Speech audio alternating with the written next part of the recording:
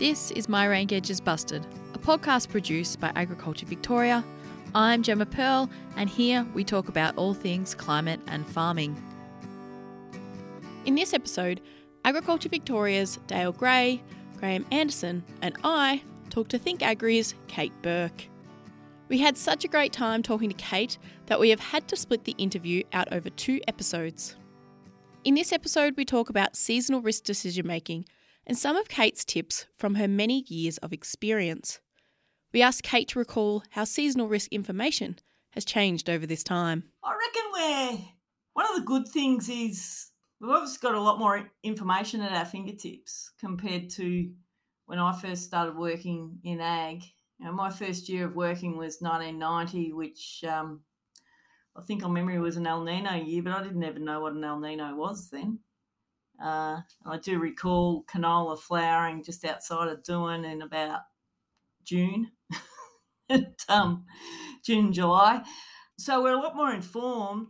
I guess what we've noticed though is, you know, go to 2002, which was the first real proper drought that I experienced in my career, and I'd been in the career 12 years by then. We just assumed that the 83 phenomenon, you know, that you get a great year after a bad year.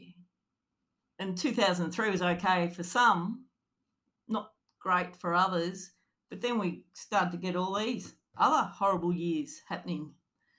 I recall in 97 actually going to a seminar that Swee Hockman and some of the other CSIRO guys, and they sort of put up this model where they were basically saying that we were about to enter a 10-year cycle of ordinariness. And I remember thinking at the time, oh, what a load of something. And because I didn't know anything, but you think you know everything when you're, you know, in your mid-20s. And they were right. But we still have this mentality in our head that dry years shouldn't happen very often. So even though we went through that millennial drought and learned how to manage risk, and particularly, you know, in the Mallee in Victoria and in Western Victoria, and towards the end of the millennial drought through the work that you guys did with your climate dogs and with the break, we got to understand about variability and why it happens, and the penny started to drop. But then when it happens again, say in 2015 or 17, 18, 19, all of a sudden we're back in disaster mentality. Yeah, and it's not pleasant. No one wants to live through those circumstances. But we just have to get used to it and manage it, I think, because they're not happening once or twice a generation now. They're happening a few times a decade. And until we accept that and then start to work with it, and I think this is really important for advisors, because it's not our job to go out in sympathy and lose our ability to make rational decisions during tough times. It's our job to do whatever we have to do to be that calm voice of reason and use whatever tools we've got. I was just wondering, from your point of view, how important is seasonal variability that you've seen on the impact of the farm businesses you work with? And what are some tips for how do you set up a farm business to try and, you know, roll with that variability and make the most of the good years and limit damage in the bad, especially when you don't know what's going to happen? Really good question. And I think it's a matter of, obviously it's vital to get your head around this and understand where you fit in the scheme of variability. It was a real eye-opener for me when I started seeing people present, you know, just simple rainfall variability and using standard deviation or coefficient of variation of annual rainfall to look at that variability and just see the differences there are around the cropping regions in both Victoria and in Southern Australia in general. And once you understand, you know, that you're in Mildura and that one year your rainfall could be twice as much as it was the previous year, and that's quite normal for your region, it really changes how you think about things. Similarly, it also helps you understand that when the good years are eventuating, you've got to take that opportunity. And in those more variable and less pleasant years, it's really a matter of just battening down the hatches. Or not battening down the hatches, but basically minimising losses in the extreme poor years. I think one thing we make a bit of a mistake when we try to level out our business and minimize the variability within the business, because by doing that we could actually be foregoing opportunity. And there's a difference between variability and volatility, and the risk that comes with both of those, I think. Yeah, so Kate, when I guess it's interesting when we're pre the autumn break and planning out the season. Of course, we're always really hopeful that each year is going to be a ripper. So, how do you set up to be ready to make the most of things? But what sort of scenarios, or what do you use when you're helping set up a business for how to play the year out as it unfolds? Yeah, considering we only have rippers, say, 2 in 10 years, I sort of don't start with that. What I like to do though is look at our base level of where we're at now. So, and think about, well, if we're in the game of cropping, we're basically dryland cropping, we're farming soil moisture. So how full's the bucket at the beginning of the year is the first place I look at. And then I think, well, what are the climate models telling me about what might happen in the next 3 months? Let's assume that we're coming out of a dry spell, for example, but there's all the models are suggesting that it's going to be above average for the next 3 months. And they use the current example, we're in a La Nina phase, depending where you are and where these summer storms sit, gives you a hint that you might end up with some subsoil moisture by sowing time. On the flip side of that, you can have so what happens if that rain doesn't occur? And what happens if you're in the area that missed out last year and you've got a really dry soil profile and you haven't been able to get any of these storms through? So you're probably going to have a below average soil moisture bank, and obviously you can measure that too. So I tend to start with where you're at.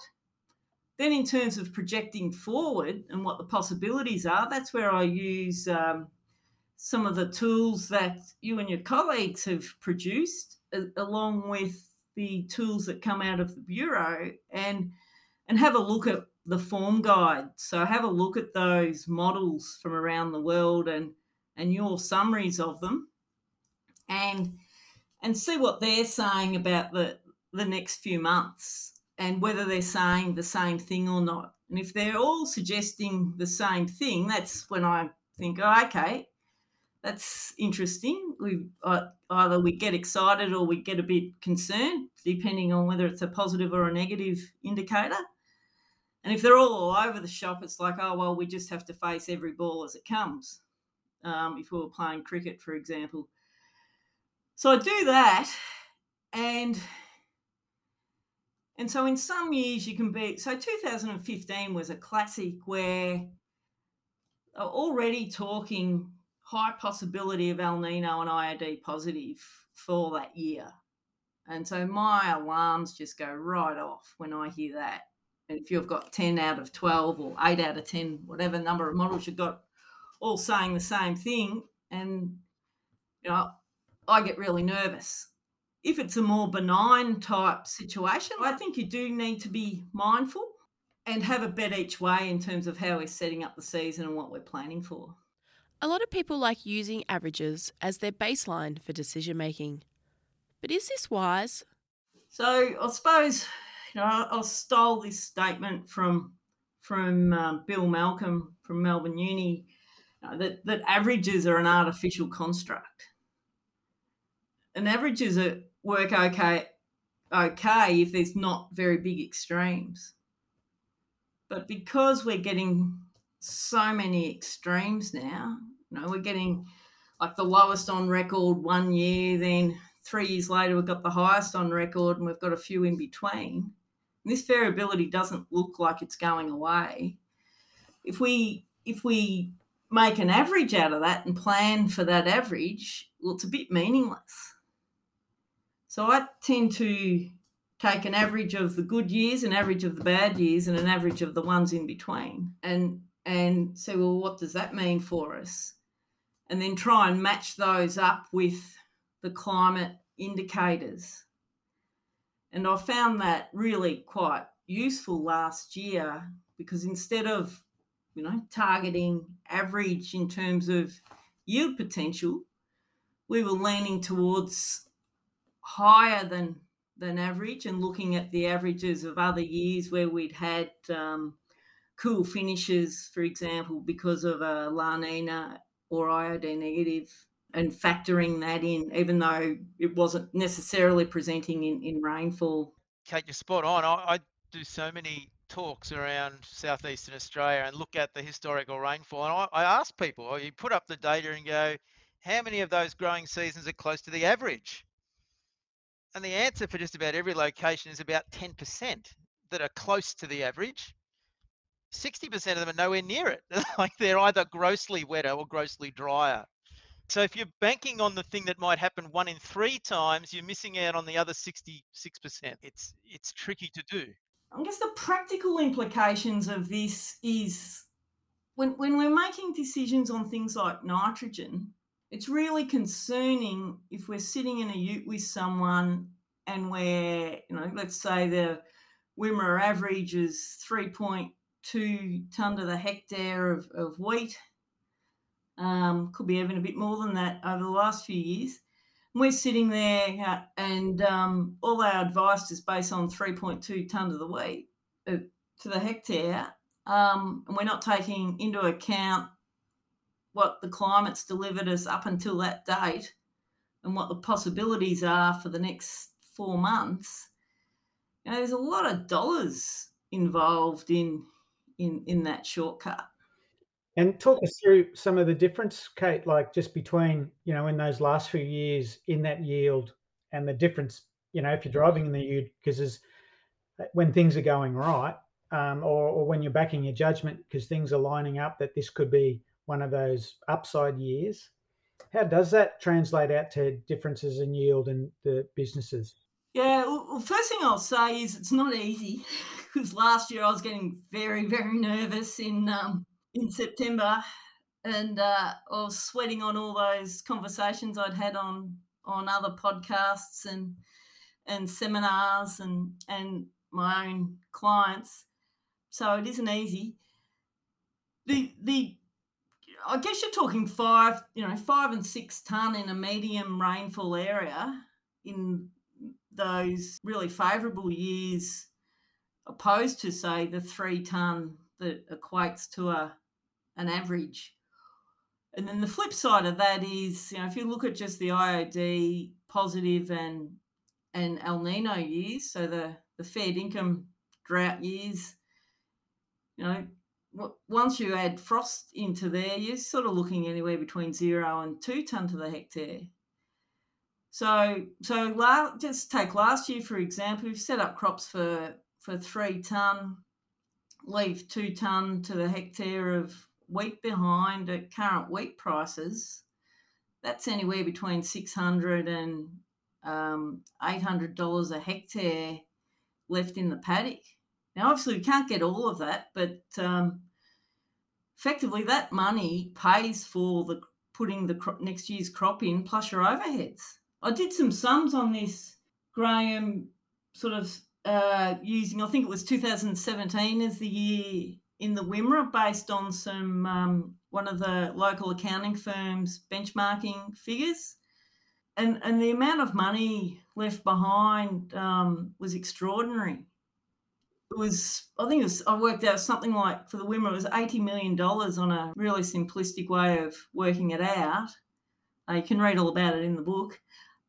So I suppose when we think about, government grants and political support and all these things, there's a lot of value staying out in the field in good seasons. You're alluding to earlier with perhaps increasing variability, it's sort of just upping the ante between which one of those years have we got in front of us, and the importance of capturing those good years, which are then relying on decisions made by the human. So when there's plenty of extra moisture around, how do you capture it so that it converts across to the balance book? Because it's always easier in hindsight, but it is fortune favours the brave. Yeah, and it's easy reflecting on, if I just use the Wimmera again, the southern part of the central Wimmera ended up having another fantastic year, but you don't have to go too far north to miss that. And so knowing what's happening on your place and knowing what the climate indicators might be saying, well, we should be heading for this type of year, but if it's not raining on your place, you need to be making decisions around that too. And what's that saying? If it looks like a duck and quacks like a duck, it's probably a duck. Yeah, if you've only had decile 2 or 3 rainfall to date, there's not many years, Kate, that suddenly flipped to 8. They're pretty rare. Yeah. Some of them happen, but not often. 1993, everyone remembers that one. Yeah, that's true. We always remember the favourable. And I guess the flip side to that, though, Dale, is also this whole concept of what's in the bank before the season. So 2011, it didn't rain a lot in the season of 2011, but in crop was awful. We had incredible soil moisture, and it was a real challenge for people to have that confidence after 10 years of horribleness and then, a bit traumatised by floods. It was a big challenge to encourage people to believe that there was the potential there. And I think we've got less excuses now with the monitoring tools that we've got and the more accessible information. I think that year might have been a turnaround for a lot of people, Kate, because a lot of people saw what they're capable of growing with very little in-season rainfall. And seeing's believing, as they say. So, people that were stripping 4 and 5 ton crops in relatively low rainfall areas, but all based on stored soil profile, they've remembered that, and they're more likely to be acting more favourably, I think, in the future. And the other real learning curve that year was we sort of had this attitude, and I guess it comes from down south a bit, of, well, there's excess water there, so we don't need to be so diligent on summer weed control. And, but then we saw firsthand areas where you couldn't get the boom spray and they'd be full of pigweed and crassula and all these funny water weeds. Then you'd see the other half, the bit where we did eventually get some spraying done, come back into those crops in August, and you think, oh, what's going on here?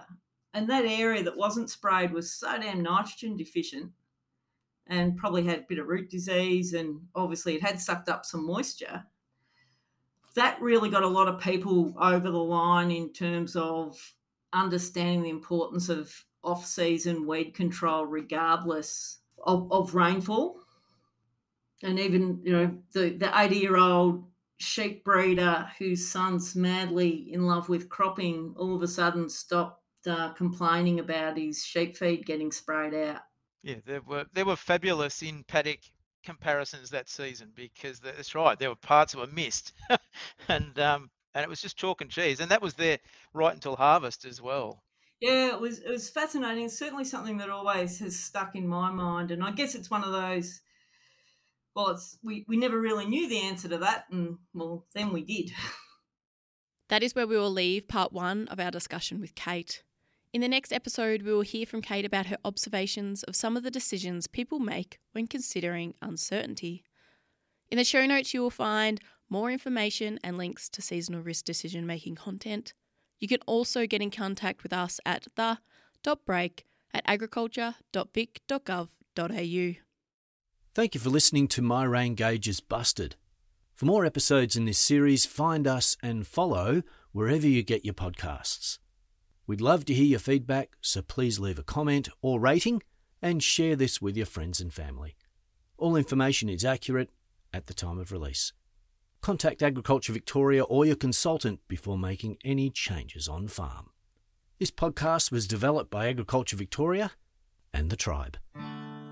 OSOI and SSTs. And what on earth is an IOD? Could someone please explain to me? Stay up to date, get the break. Oh, this bloke Dale, he's Richie Diggs. He knows about the subtropical ridge. The science comes in a secret code, but he knows about the southern annular mode. Well, this SST anomaly lead us to a decile of 1, 2, 3. The Nino 3 and Nino 3.4. Well, I've never heard of these terms before about SOI and SSTs. And what on earth is an IOD? Can someone please explain to me? Stay up to date, get the break. Or keep your eyes out for ENSO. Will it rain then? If so, when so? The farmers need you to be specific. What's happening out in the Pacific? Well, westerly wind bursts blow away all our hopes of that rainy day. And will this year bring an El Nino? Come on, tell us, Dale, cause we have to know about SOIs and SSTs. And what on earth is an IOD? Can someone please explain to me? Stay up to date, get a break. Oh, SOIs and SSTs. And what on earth is an IOD? Can someone please explain to me? Stay up to date,